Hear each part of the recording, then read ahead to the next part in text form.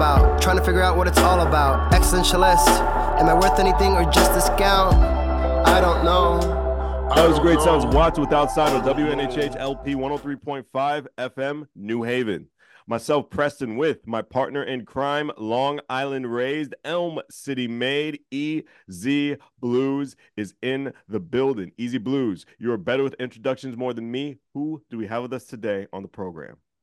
Ladies and gentlemen, when I tell you, one of the key things in this world is to hold on to the wonder, to hold on to the magic that is this world. When we can hold on to the perspective and we can be brought back to just that moment of awe, then all the problems of our world can disappear, if only for a moment. For that and that alone, we get to go on these incredible journeys, get to see people bend reality. And that is amazing. I've been around this planet for many, many, many moons. And for all of those moons, I'm constantly in wonder when you have these incredible prestidigitation people. That's right. I used a $50 million word, prestidigitation. And for those who can't look up the word right now because you're driving or your Google is not, you're like, Siri, look up prestidigitation. No, it's magic. Magic is one of the most key things in this world. It gives us hope. It gives us freedom. It gives us wonderment. And it takes away just a little bit of the droll that is life. And for that and that alone, I want you to put your hands together. Not if you're driving. If you're driving, please keep your hands at 10 and 2 because we don't need any accidents. But mentally, put your hands together for the fantastic, the amazing, the incredible Chris Lengyel. How are you, brother? Welcome. Well, now I'm nervous after that intro. Now I got a magician nervous. Easy, my goodness, this is a there you go. That's the key. That's the key. That means you should be in the wrestling business. That's all I'm saying.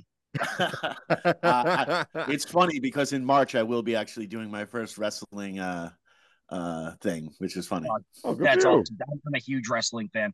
Oh, huge we are too. We are too. We can go on and on, but this is not this is about you. It's just the way that he introduced you too. He's like EZ BlueZ, and in the back of my mind, I'm going, yeah. Well, speaking of wrestling, you did a trick in front of Scott Hall. Like I did. That's something you can tell your grandkids, bro. So I've actually done a couple. I've done magic in front of a couple of wrestlers. I've done magic for Scott Hall. For Linda McMahon. Oh wow, that was weird because it was during her political campaign. Hacksaw Jim Duggan, Matt Hardy, and Rebby Hardy sat there and broke apart how I did one of my tricks to each other and were completely wrong. I think my favorite one was Paul Heyman because I literally ran into him in Times Square. They were doing promo for SummerSlam. I believe it was the year that it was Heyman and Orton, I think. And there's like a crowd and I'm doing magic in Times Square. And all of a sudden, like somebody sees I had a Chris Jericho shirt on at the time. And the guy taps me on the shoulder. He's like, dude, that's Paul Heyman. And I'm like, no, that's not Paul Heyman. And I go over, I'm like, that's Paul Heyman. I need to take advantage of this. So I did magic for Paul Heyman. What? That was a pretty cool one. And I can tell you right now, he is the exact same person on screen as he is off screen. And I was such a mark, but I had to hide it because I know he doesn't like meeting marks. So I was like, Mr. Heyman, it's really nice to meet you. Thank you for everything you did with ECW. He didn't want to hear any of that. He's like, are you watching My Advocate this weekend? And I'm like, yes, I am, Mr. Heyman. But it was cool. And then I got to perform for him and I was doing some like old New York scam games with him. And it was pretty insightful. And the only thing is he didn't want to film it, but we got a picture together. So, and that's like one of my holy grails on my Instagram. Now, what's super interesting is, first of all, how exactly did this magical journey start? Did you like read the Chronicles of Narnia and have you been looking for the wardrobe since then? Or, no. Hey, people want to know. My mom called me into her room one day after school and said, hey, that weird guy is on TV again. Now, mind you, this is 2006. Wow. Like mid-May of 2006. And who was the guy who was like the cream of the crop, of magic? was Chris Angel. Mm-hmm. Right. And so she calls me in, and I physically watched a man on my television walking on water across a pool. And Right. I saw like the women he was getting, the money he was making, the cars he was driving, you know, the hotel deals that he had. And I'm like, I'm going to do that for the rest of my life. So here in Connecticut, there was a magic shop in West Haven on Campbell Avenue. So I started taking like, you know, very, very beginner lessons, you know, just how to like talk to people, very simple moves. And a lot of it, I'll be honest with you, was stuff I didn't even want to learn. But, you know, in a case like with what I do, you have to learn the absolute basics before you go and branch out and start getting good at what you already want to become good at. And I mean, it worked. So I took lessons there for a little bit. And the guy that owned the shop and I became very, very close, almost like a father-son relationship, because my father really wasn't in a lot of my life around that time. So he kind of like jumped in as a father figure. But when the magic shop closed, he gave me all the stuff in the shop. So I basically inherited the shop. So I'm sitting there going, what do I do with all of this? I don't have a store. So I started dabbling in it and played around. I would bring it to school because, you know, I was a mark, and started performing for people. And I got extremely bullied when I was in middle school and the beginning of high school. But like eventually everybody came around and started realizing, hey, you know, this is pretty cool. Started doing a television show for public access. It was called Don't Blink, and it was the worst atrocity I think I've ever watched in my life. Nice. To the point, I get people every once in a while, they will dig it out of their DVD collection and send me a picture on Facebook. And I'm like, dude, just burn it. Like, we don't need that. Like, that's the old life. I mean, it was bad. I was walking around school in between class filming magic for a television show that like 8 people watched. But after that, I graduated. I moved to New York City. That's where I learned how to hustle, how to market, how to talk to people, how to get in with the right crowd, how to dress, how to act, you know, how to hold things, which, believe it or not, in magic is a very important thing. And I'll get further into that in a little bit. But then I was dumb and I chased the girl back to Connecticut, and I've been here ever since. But I love Connecticut, so I don't really plan on leaving. I think I'm the only resident here who actually likes the state. So I plan on building my brand here. Kind of like Chris Webby. Chris Webby is so like set. He lives out in Norwalk. I know the guy. He's a good dude. I did magic for one of his Toad's Place events, and we just started vibing. But he's the same way. Like, he'll travel all over the world, but it's like he knows that Connecticut's his home, so that's where he stays. Yeah. True. I'm sorry if that was a long-winded. No, that was awesome. And I'd also like to say I am another resident who absolutely I'm from Long Island, right? And I prefer Connecticut. Where are you in now, or where are you around now? If you don't want to give away your hometown. Oh, I don't care. I'm in New Haven, bro. Oh, okay, Antonia. Yeah, word. Okay, very close by. Oh, yeah. Well, you're gonna hang out more. Here's Easy's dilemma right now. You see, now he lived in Long Island. Right. All right. He moved to New Haven. Now he gets the pizza hype. No, I don't. No, man, come on. You can't tell me. That's a whole debate. That's the whole debate with Easy. It's not good. He will always talk about his New York pizza, why it's superior. Okay. No, hold on. It has nothing to do. It's really like for example, I went to the one big namer who I'm not going to name. I'm not going to call out. I don't do that. But I went to one of the big namers, and the sauce was completely tasteless. It had no seasoning in it at all. I know what you're talking about. No. You know, it was burnt beyond the point of the cook had a bad day.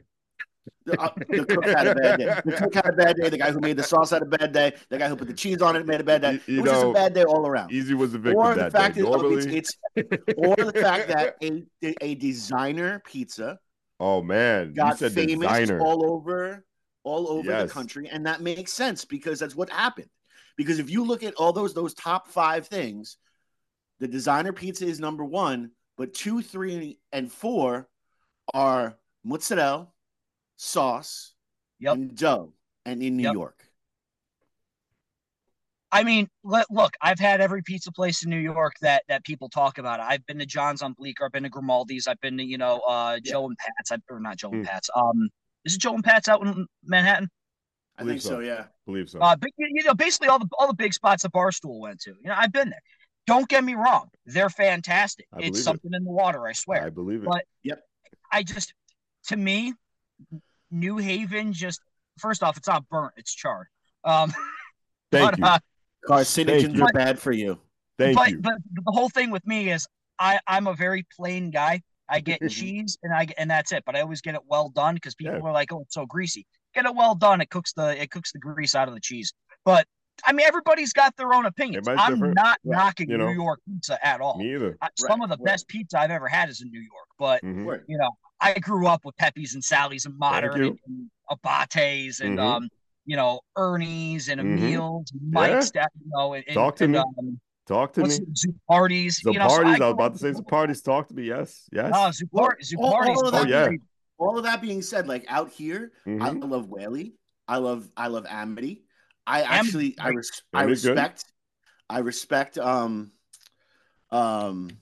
respect Sally's. I like their sauce. Sally's has good sauce. Yes. Modern does have a tendency to over oil their stuff a lot. But I still like them. I still like them.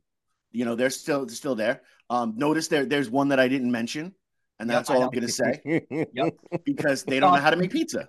The commercialized one, the one that got into their head a little bit, and I will admit, after their co-founder passed away, they have gone downhill. Okay. So all right, all valid statements. But you know, I'm leaning more toward Chris's side. Hey, I'm not taking sides here. I'm saying both I'm locations have amazing pizza. I agree. I agree with you. You cannot top New York water. No, you cannot. No, because there's no fluoride. That's fair. And you know, we all know that, you know, Tony Bag of Donuts is still running it, you know, but that's neither here nor there. But hey, if it ain't broke, don't fix it. They haven't fixed it. They didn't break it. Excuse me. His name is Uncle Tony Bag of Donuts. Thank you very much. I'm sorry, Uncle Tony Bag of Donuts. How you doing? Exactly. You have a little bit of Italian in you. I can tell that. So you got to make sure you. No, I'm actually no part Italian, but I grew up. Two of my best friends are Italian. Lies. You're Italian by injection, if nothing else. Oh wow, that's the first time I ever heard that. Wow. So can I now? Does that mean I could start doing this? Of course you can do this. You lived in New York for a little bit. We talk like this, whether you're Italian or not. I was gonna say it's funny because if I get mad, like my Brooklyn accent starts to come out a little bit. You know, like if I gotta yell at the kid for something, I'll be like, well, you know, what are you doing? Come on, let's go. You know. It's insane because like I like to be well spoken and I like to pronounce my words very, very nicely, you know, because I entertain. It is what it is. Yeah. But when I get aggravated, I'm straight up out of Goodfellas, and I didn't grow up and no one I knew had a tracksuit that wasn't on the track team. You know what I'm saying? That's true. But like I get aggravated, and it's just straight up like I'm going to find a place to bury your body. You know what I mean? Yeah. It's ridiculous. There's been times I had to take Easy out of rooms. Plenty of times. Plenty of times I had to take Easy out the room and just calm him down. Be his unpaid therapist a couple times because he's gotta be like, hey, calm down, buddy. Here. Yeah. And it clearly wasn't his fault, but I just had to take him out the room.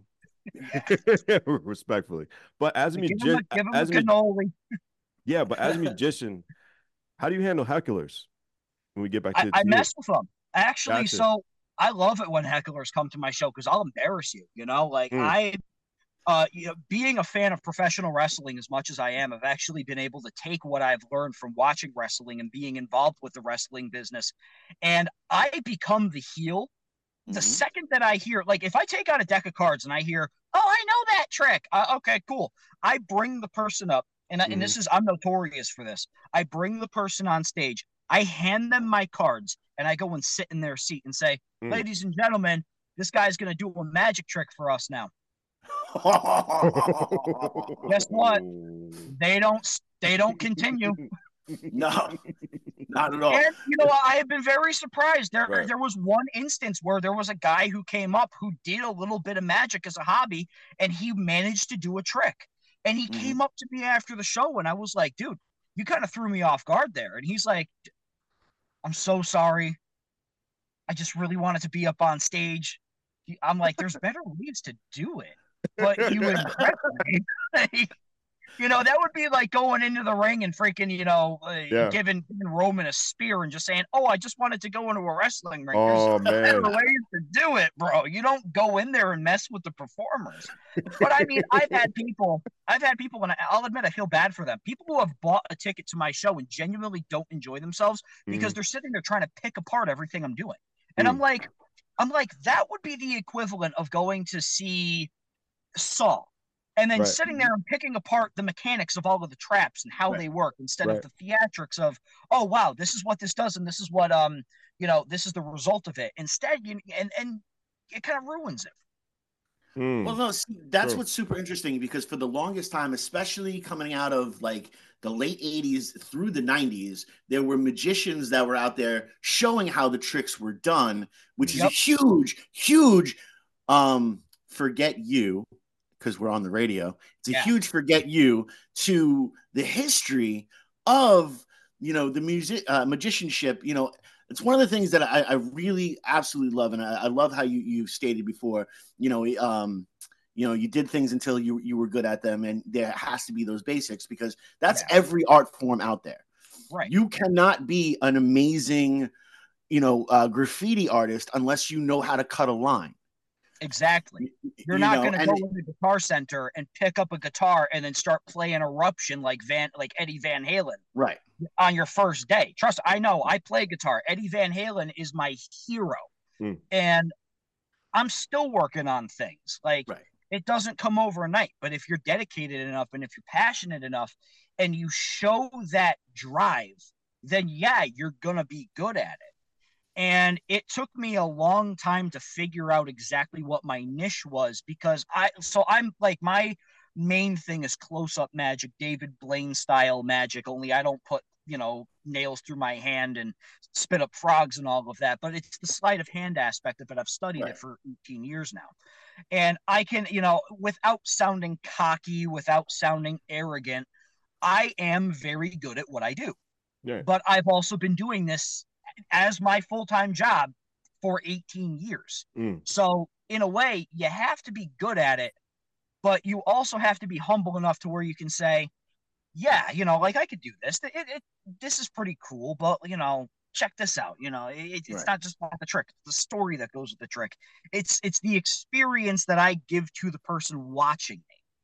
Right. And that I feel like is the ultimate talent. Is the fact that I can sit there and make complete strangers get along with each other, just even if it's for a little while.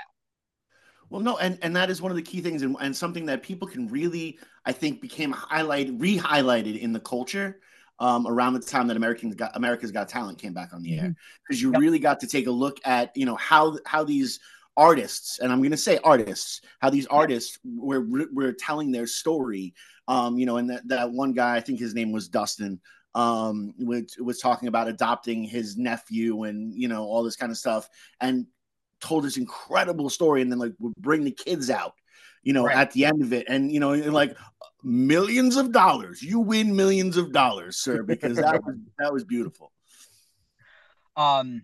They by the way, they don't get the million up front with America's Got Talent. Oh no.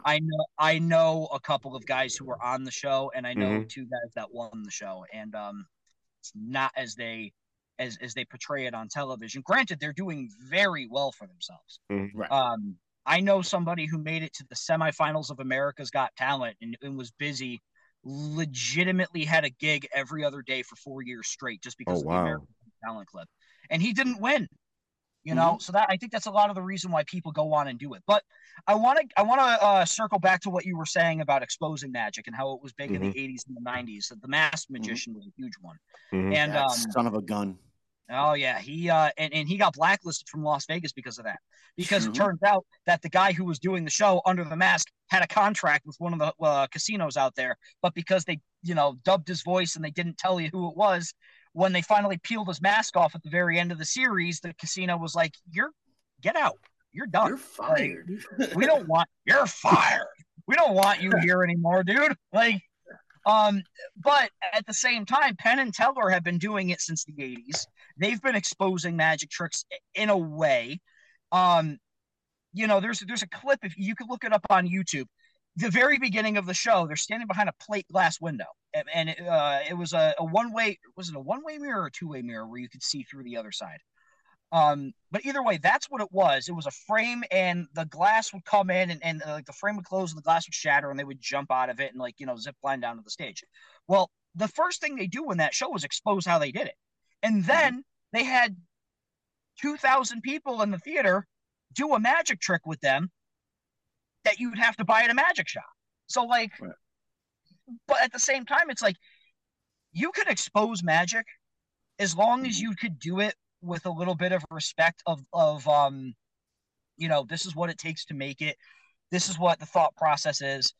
And kind of do it your own way once you figure this out, not just, oh, this is how it's done. Ha ha. That's why Fool Us has become such a popular show, because people tune into that show thinking that if they don't fool Penn and Teller, they're going to get the trick revealed. And Penn and Teller reveal it, but they use code.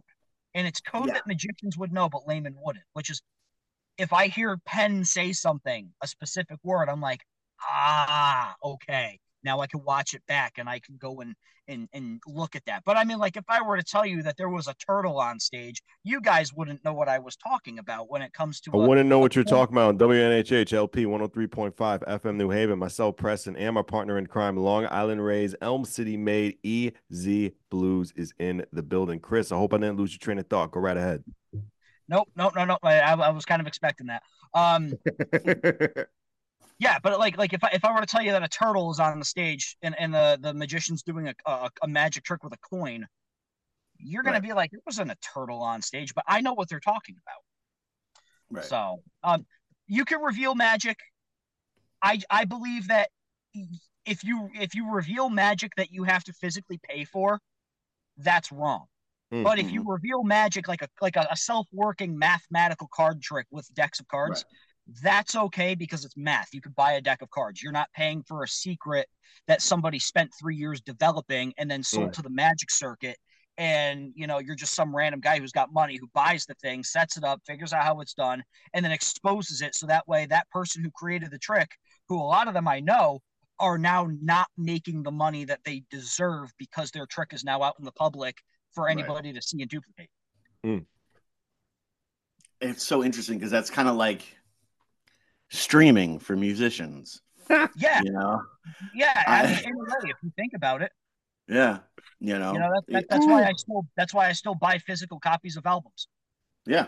No, it's super important. You could still buy physical copies of albums now. Yeah. Yes, I read that Best Buy was just getting rid of everything. Getting rid Best of but that just means you can buy them directly from the artist now, though, which means that money goes directly to the artist. Yeah. But Bandcamp, although I'm sure it's going to get evil at some point because they just got bought out by some sort of overlord. But Bandcamp right now, most of the money goes directly to the artists themselves. Good. Oh yeah, no, I said it. It's fine. Like that's something that I support. I want these artists getting their credit. I want them getting their due. It makes me sick how many people I know that are musicians that if one of their songs went on the radio, they'd be a hit tomorrow.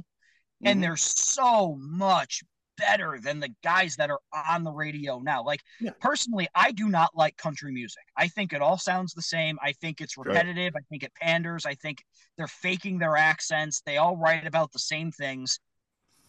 But I know people that write country music that write songs that are so much better than the guys that are on the radio today, who you can't even tell the difference between because their voices all sound the same and they got the same licks and tracks that they're using for every song.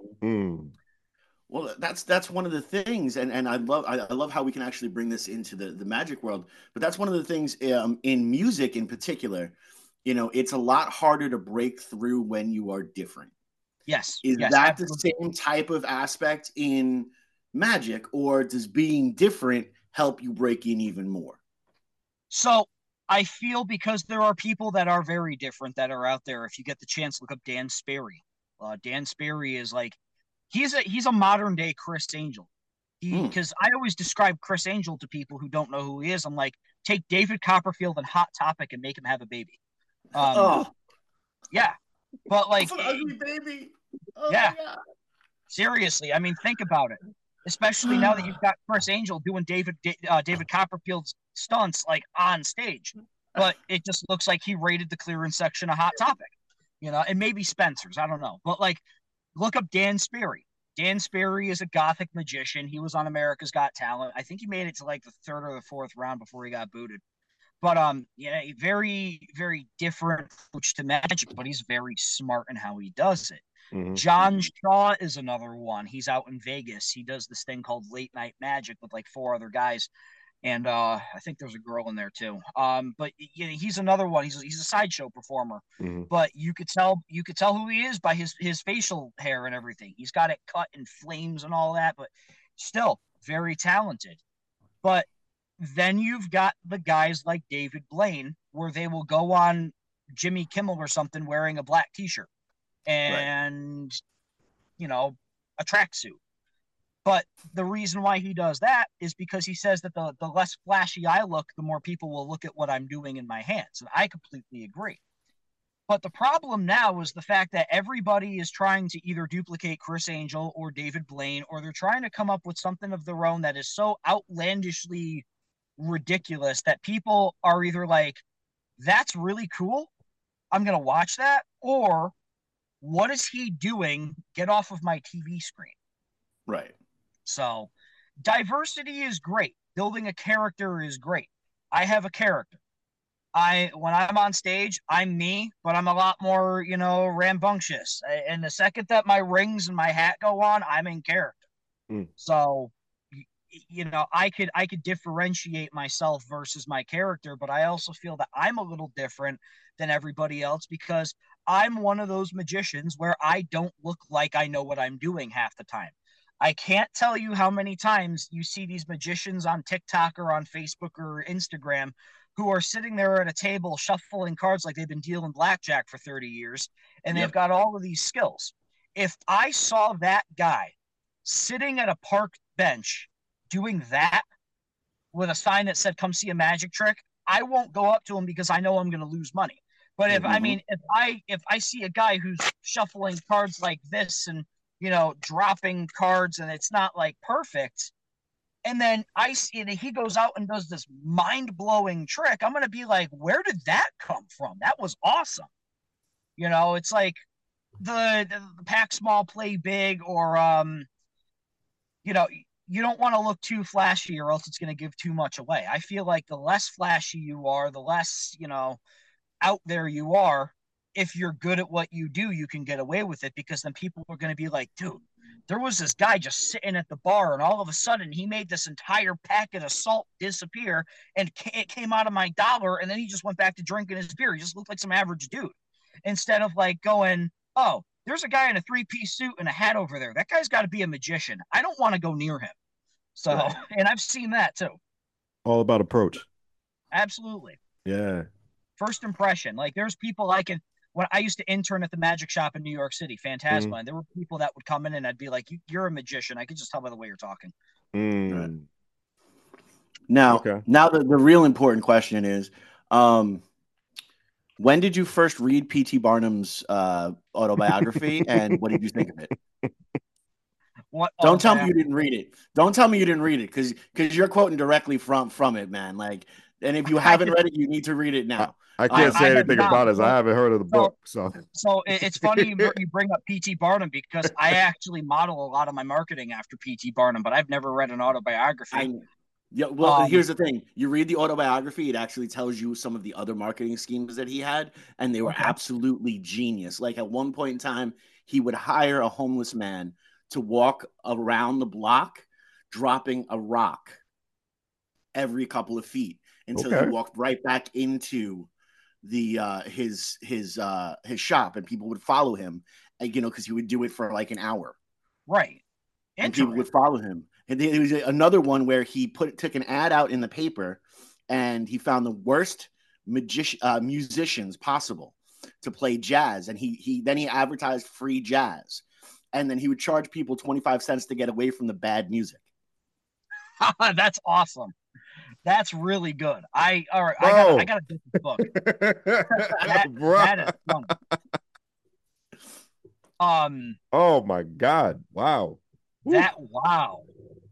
Speaking of Imagine being marketing, that bad, you got to pay people to leave. Like, yo, tell me about this That's the Crystal Pepsi point. story. Speaking of marketing, since we talk about branding and everything like that, tell me about this Crystal Pepsi thing. no, you did your research, Yeah, dude. yeah, we peeped on you. Yeah. I like that. All right. So, do you want the story from when we got kicked out of Pepsi's headquarters, or do you want it from the Give beginning? us everything. We got time, baby. Oh Give no, us we everything. want the got beginning. time. We Let's want All the go. right. beginning. So, Let's go. Yeah. I Story time. followed. When I was 18 years old, I graduated high school. I ended up getting a surgery. I got my large intestine removed. Ooh. I had the worst case of ulcerative colitis that had ever walked into Yale, so they had to remove my intestine. I actually died on the operating table for 5 minutes. And you're probably thinking, how does this have anything to do with Crystal Pepsi? Nah, Well, continue. it's because when I was laying in bed, I had YouTube on all the time. There were three things that I would watch all the time: wrestling, Impractical Jokers, and YouTube. And on YouTube, there were a couple of channels that I kept up with. One of them was Angry Grandpa. The other one was LA Beast. And LA Beast was a competitive eater, and he would do like the hot dog eating contest every year. He had he had challenges where he would be like, I'm going to eat 2 jars of Vegemite that somebody sent me. And he would just house these two and then throw up everywhere. He did these ridiculous things. Like I'm going to eat a stick of butter. Just sit here and eat a stick of butter for no reason. And I was like, it would make me laugh. So, like, as I'm watching all of this, I'm starting to become a fan. So, there was one video that he did where he drank an expired bottle of Crystal Pepsi. And I had never heard of Crystal Pepsi. I was born in 93. Crystal Pepsi got taken out of stores. I believe it was 94. So I see him drink this bottle of Crystal Pepsi, and then he throws up all over the place, and it went viral. And then a couple of months later, Surge came back onto the shelves, which was Coca-Cola's. I think it was their answer to Crystal Pepsi, or it was like their 90s drink. And he caught wind of that, and he's like, well, why isn't Pepsi bringing Crystal Pepsi back? There's a big 90s surge. Let's bring Crystal Pepsi back. So I kind of got on the bandwagon. So I found out that he's like, we're going to start a rally, and we're going to try to convince Pepsi to do this. So we met at Delfino Park in White Plains, New York. He flew in from from LA. It's where he was living. And I was like, dude, I'm going to go. Like, I would jump on his live streams. I was like, I'll be there. And I walked from the Rye train station to Delfino Park, which was 11 and a half miles on a highway, just so I can get there. We ended up, we had banners made. We had a guy come in from Michigan with a big truck it was like a custom box truck, bring back Crystal Pepsi. We went to Pepsi headquarters where they hung up on us like 3 or 4 times. And I finally called and I was like, let me talk to them. I'm good at talking to people. I'm pretty persuasion. So I got them on the phone and I was like, hey, is there any chance that we can at least get somebody? There's like 30 of us out here right now. Is there any chance you could send somebody in marketing out just so we can talk with them? And they were like, you know what? Because you sound nice. Yeah, we'll do it. So we met up there. They had one of their guys come out, LA Beast, whose real name is Kevin, walked in with them. And about 45 minutes later, after we were all thinking that they killed him, he comes out about 45 minutes later and he's like, he kind of gives us like a thumbs up. And I'm like, what does that mean? And he's like, well, you'll find out later. Slept at his house that night because I missed the train going back to Connecticut. Slept on the couch that he threw up on in the room when he did the Crystal Pepsi video. So I thought that was great. And it lasted about 4 days. We invaded a party at Bryant Park in New York City that Pepsi was doing. Oh, wow. We went to their secondary headquarters. By the way, we got kicked out of all of these places. Ooh. And then the last day, like he was heading out to Chicago. And I'm like, this is going to work, right? And he's like, yeah, don't worry about it. That was August. October, they announced that Crystal Pepsi was coming back to the shelves. And to this day, he gives me the credit because if it wasn't me making that phone call to get their rep out, he doesn't think it would have happened. And I'm like, dude, I'm not the one with 3 million followers on YouTube. This means you're doing it. Oh, man. So, I mean, I could say that I had a hand in it. And then, of course, when it came out in stores, I was doing very well monetarily at the time. and went into every store and bought every single bottle. If you look at my Instagram, like a couple of years there, like my buddy's kitchen was just nothing but Crystal Pepsi. Yes. But it worked. And the thing that I get out of it is we convinced the biggest consumer company on the planet to bring back their most failed product, all because we were determined. Now hold on. I got this beautiful idea for you, man. I don't know if you're already using it, but like Uh-oh. I'm an idea guy. I'm 100% an idea guy. I don't know if you ever listened to the show or not, but here's the thing: what you do in your act at some point, you take like a regular bottle of Pepsi, right, and you tell this story, and while you're doing that, the color goes away from the Pepsi, and it just becomes crystal clear. Now, you see, that would be very good. The only problem is I would need a Crystal Pepsi bottle because I'd want to build onto that. And I haven't been able to find it in stores in almost 4 years now.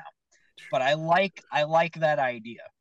Okay, hold on a second. Well, now we've got the power of the interwebs. Dear interwebs, we are asking you to send this man as many bottles of Crystal Pepsi you can find. Expired or not expired, because a couple of years ago, LA Beast and I did meet up, and a fan came. It was a paranormal show that he was a part of at the Bijou Theater in Bridgeport, and a fan came with a bottle of Crystal Pepsi from the re-release. And this time I drank it. Nice. So like the world came into full circle because Kevin was looking at it, and I'm looking at Kevin, and I'm like, you realize I have to be the one to drink this, right? He's like, yeah, you're right. Here you go. So we drank it on camera, and I still have the bottle. That's the only bottle I have because he signed it. So, there you go. I will not be using that bottle. But if somebody could get me a bottle of Crystal Pepsi, whether it has a beverage in it or it's empty, I would gladly take it. Yes. You heard that, people. Yeah. How many are we broadcasting out to right now? Because I kind of want to do a magic trick. Go ahead. Well, usually we do like at least like a 300 about an hour. Okay, that's good. I like that. Yeah. So here's what I want to do because there's two of you. Easy, say stop whenever. Actually, yeah, just say stop whenever you want. Easy. Stop. Okay, this card is going to be your card. Is that clear? Do you see that? Yep, I see it. I understand. Okay, cool. So what I'm going to do is I'm going to try to keep my hands in full view at all times here. I'm going to give the deck a couple of cuts. I'm going to shuffle the deck a couple of times like this. Was it the 3 of hearts? No. Okay, cool. So now what I want you to do is let me try to fan these a little bit better. I want to see if you can actually see the card in here. And if you look really, really closely, you'll actually be able to see it pop right out at you. As a matter of fact, I could go and grab it just like that and pull the 10 of diamonds right out of the deck. Right? That was awesome. But then here's the cool part though. So you take the 10 of diamonds, right? I'm gonna take it, I'm gonna put it right here in my hat. Okay? Preston, wherever you would like, say stop. Stop. All right, so you stopped on the 10 of clubs. Now that's close, but that's not the one that I need. Right. We'll use the next card instead, which just happens to be the 10 of diamonds, which means the one here is actually an ace. Put that together, and that's a damn good poker hand. Yeah. That's also a damn good blackjack hand, too. Yeah. Yo. So I kind of do want to get into the tour, though, that I'm doing, though. Please I can banter with you guys all day. This is fun. I like this. This has been a lot of fun. I love it. Seriously. And I granted, I don't even know how much time we have left. But we got some time. We got some time. Okay, cool. Go ahead. So I'm doing a magic show tour called the IPA tour. It is a 21 and older admission magic show. This is not a kid's magic show by any means. I tell jokes. I do magic. I tell stories about my past and my career, kind of like what I'm doing with you. I've got magic tricks that I would not do for a kid's party. Like I do a straitjacket escape. I have a chance of putting a nail through my foot. I play with fish hooks. I do mentalism that kids wouldn't sit through, but I read minds. I tell, I pull things out of nowhere. I do, sleight of hand. And it's a very interactive show that lasts roughly 75, 80 minutes, but it's a lot of fun. And it's called the IPA Tour because the inside joke is I'm doing this at breweries all over New England and New York. I hate IPAs. I cannot stand IPAs. I think they taste like they taste gross. Okay. So I figure I'm like, I got to come up with a catchy name for this. So I was like, IPA, illusion plus alcohol.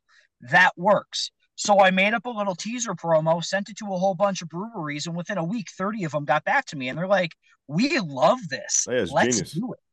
Yeah, the market is genius. Yeah, so and I figured I already sent them the poster. All the poster says, it's a picture of me. It says the IPA Tour 2024 coming to a brewery near you. Beautiful. That's what hooked them. Yeah. And I didn't give them any details on the show. All I said is it's a 21 and older show, and I could do it for about 100 people in a tap room, depending on how much how many people that they hold. And I mean, it's going to be awesome because like I did this show at Two Roads Brewery in November. And I'll admit it was a time in my life where my confidence was like low. You know, where it's like you're like just in a rut and you're like, damn, I really don't want to. Like, I almost canceled the show. That's how bad my head was. Oh my goodness. But the fact of not only did I sell it out, not only was I able to be completely unfiltered, completely real, me, not a kid's magician anymore, because that's what I did for 15 years was kids' parties. The fact that I was not able to leave for an hour after that show because people came up to me and wanted to talk to me and take pictures and have me sign things. And they were saying it was one of the best magic shows they had ever seen. I was like, this is it. This is it. This is what was behind the Legends of the Hidden Temple rock wall, you know? This is what I was looking for. Like, I could tell he liked that reference too. He loved it. Like, this is the niche. I'm done doing kids' magic shows. This is what I got to do now. And it worked. So I kind of just, I took advantage of, you know, the fact that people were, dare I say, feeling the Kavorka and took it out and took it out to the road. And guess what? It's working. Now I've got 32 breweries booked and I've still got like 60 of them waiting for me to get back, waiting to get back to me for dates. That's beautiful. And depending on how my summer goes, I might continue this tour after Labor Day. Yeah, I would. Oh, yeah. Absolutely. Yeah. Absolutely. And it probably feels better. Yeah, go ahead. I'm sorry. Oh, no. I was going to say my girlfriend's all for it, too, until she realizes how much I'm going to be driving. Yeah. So, she's like, you're never home. And I'm like, wait until March. You're not going to see me till Memorial Day, dude. Oh, because I mean, I'm going everywhere. I've got like there's weekends where I've got one gig in Oyster Bay, New York, and then the next one I got to go to Mashpee, Massachusetts. Like the next day. Yeah. But I've always wanted to tour. I've always wanted to see what the touring life is like. I've tried it in the past. It didn't work. This time this is what I want. Yeah, you seem to be in the right mental space for it. I'm excited. Yeah. All I've been doing for the last 3 months is like promotion and booking this tour, and it's like. I think it's the fact that I've got a show that I'm so confident about. It's like, this is what I want to show people. This is what I want people to know me as. And I finally got it. Yeah. And you want to know something that actually makes this super incredible for the people that are just listening on the radio right now. This man is actually in his car with his seatbelt buckled, ready to already go on tour. Oh, yeah, that's how ready this man is. He showed up to this interview today, ready to go on tour. Yes, sir. My boy is determined. I have a gig in a little bit. I got a gig like right after we're done. I got to head up to a gig that I'm doing. So like I'm partially like I got my button down. It's not buttoned. My bowler, my freaking fedora is in the back. Like I'm ready. Like my show's in the trunk right now underneath all of my kids' stuff. I'm always ready. I always have a deck of cards in my pocket too. You never know. Yeah. ABC, man. ABC. Always doing it. Closing. Always be closing. I was going to say always be closing or creating. Yeah. I guess always be creating too. Always be creating. You always got to create new stuff. You know what I'm saying? Especially in your profession. It's funny because I don't have a creative bone in my body. I really don't. what I like, if you gave me a deck of cards to say come up with a concept that nobody's ever seen that could fool Penn and Teller, I'd be like, no. Oh, But my whole thing is I can mhm. take tricks and I can morph them together and I can create stories out of them. Right. Well, that's the key is becoming a great storyteller, and that's something Yep. that's with every single art form. It really relies on it. Now, when I have not seen your act. We've never met before, right? No, I mean, No. I've never seen your act or anything like that. The stories that you tell, are they autobiographical, or are they the character itself? Because you also talked about being a wrestling fan. You talked about how your character is pretty much you on 11, which is really, if you look back at all the most successful wrestlers in the world, it was really just them up Yeah. onto 11. Yeah. Yeah. So is it autobiographical, or is it a fictional character? Like I said, are you back in Narnia? No, You're no, back no. in So a Narnia. lot of it, is true to heart. It's true to like I tell the story about how I got so wasted in New York City I thought I time traveled. That's a true story. Been there. I tell the story about how I put a nail through my hand back in high school. That's a true story. Mm. But you also, and I'm quoting the Mac and Dream, that's the roads. You never let the truth get in the way of a good story. So Exactly. there are some things in the show that are over embellished just a little bit, but you'll never figure out what exactly it is because I'm just that good at telling the stories. And there are things that I may or may not have had to add to from other friends of mine that just make the story a lot more compelling. Um, but at the same time, the things that have actually happened to me, yeah, it's actually happened to me. I Right. actually did get drunk to the point where I thought I time traveled to 1958 down in Coney Island. I did have an instance where I was performing close-up magic at a nightclub and did magic for Wiz Khalifa for 2 hours and had no idea who it was. Um, I did in fact see Penn and Teller 16 times on Broadway to the point where they not only knew me by a first name basis, but if they didn't have to do Jimmy Kimmel that night or Jimmy Fallon that night, they were going to go out to lunch with me. Um, Aw. yeah, and Teller talked to me, and that kind of threw me off guard too. I was like, "Whoa, hold on a second, this is breaking. Don't break kayfabe." Yeah. But yeah, I like magicians and acts in general where it's you could relate to them because you're up there, you're seeing a real person. I Mhm. talk about how I was homeless and living on a subway. I Mm. talk about my surgery. I Mm. talk about my family problems that Mm. I had because when I was coming up, my family and they still don't support this. They Right. think I should get a real job. It's been an 18-year argument that I just finally gave up on. Mm. But it's me. It's genuine. It's real. It's when I feel the most confident in myself is when I'm up there and you can see that. And I feel like anybody who wants to like get their name out, they have to be bigger than what they really are. And oh boy, did it just start snowing. Whew. The real magic right there. The real Yeah, magic. Oh my yeah. goodness.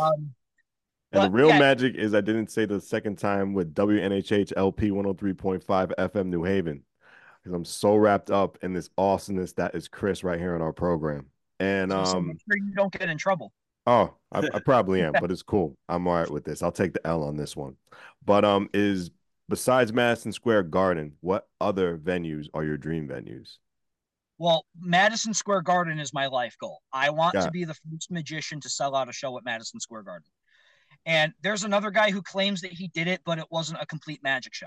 It was a comedy show with a little bit of magic thrown in there. So Mm. I want that title. But let's see. Other venues, huh? Um Somebody asked me if I would do the Sphere in Vegas, and I flat out said no, because I don't think that I don't think it's a performance venue. I think it's a giant movie theater. I agree. Uh, I yeah, think agree on about it. that. When I you totally two agree. went there, when Yes. you two was there, how Yeah. many people watched you two? No, nobody. Nobody. No, but not what you probably They didn't watch the even know there was a background. band on I that stage. totally agree.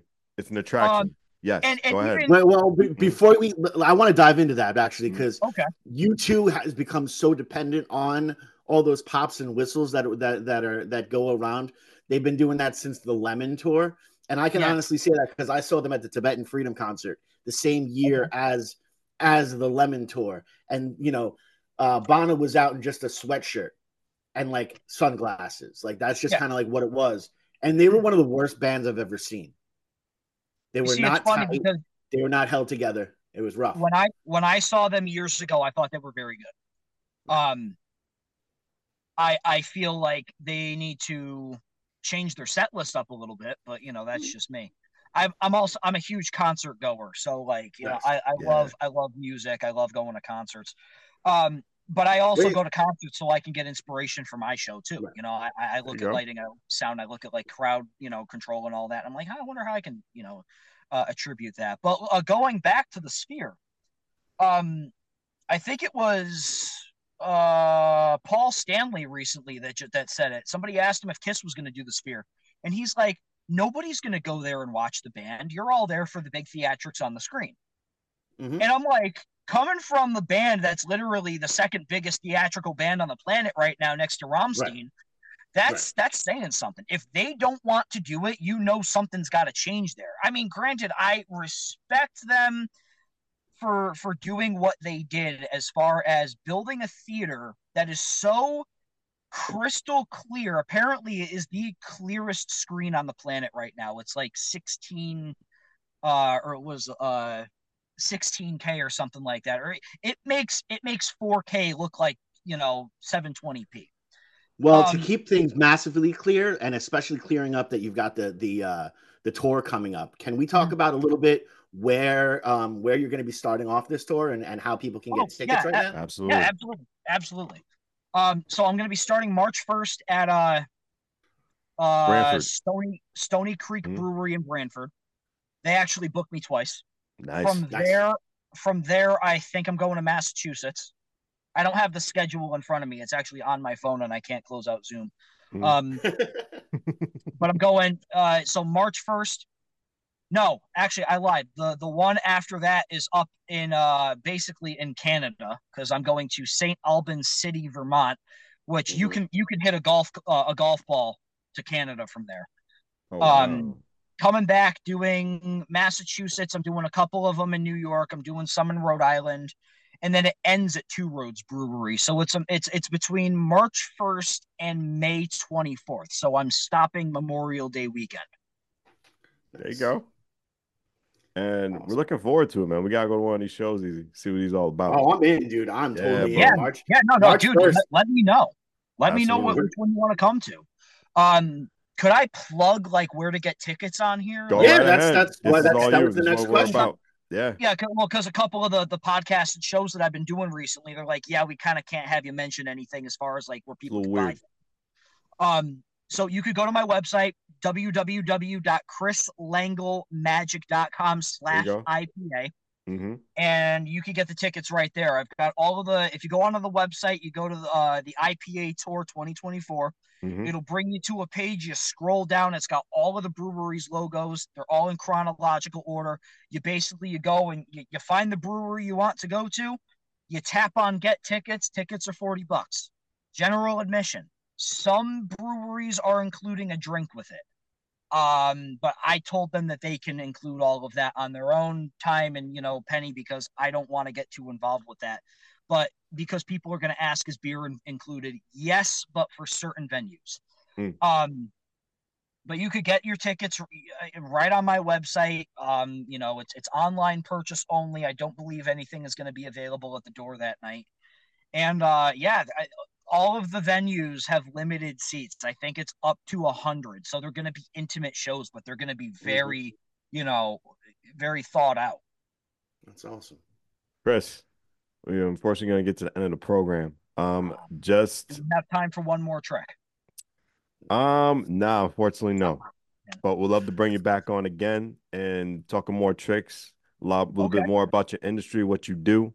And you exceeded our expectations, man. It's been a great conversation. It really has. Well, you could get lost in a great conversation. Yeah, I've been here brother. It's almost 12 right now. So I'm glad you guys had me on. Thank you very much. Mm-hmm. When will this be live? This will be live Monday, January 29th. Well, when it is live January 29th, I will make sure that it is posted to all of my stuff so that way I can get my followers to get onto your stuff. Speaking of your stuff, can you tell our followers where is your stuff? There you go. Follow me on TikTok, Instagram, YouTube, and Facebook at Chris Lengyel Magic. As a matter of fact, I don't know if it'll come in here. You could, if they're watching live right now, you can scan that QR code. There you go. That is just my business card. Literally, you've got this, and then you've got that side, which that's all of my other information. But like right there, Chris Lengyel Magic. That is me. Mm-hmm. Instagram, Facebook, YouTube, TikTok, Google Plus for the 2 people that still use that. But yeah, I'm easy to be found, and I'm always looking to collaborate with people. Chris, we appreciate you. Myself, Preston, and my partner in crime, Long Island Raised, Elm City made, EZ BlueZ. Thank you once again. Awesome. Thank you.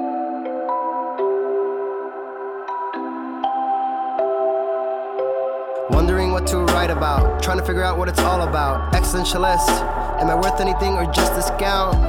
I don't know.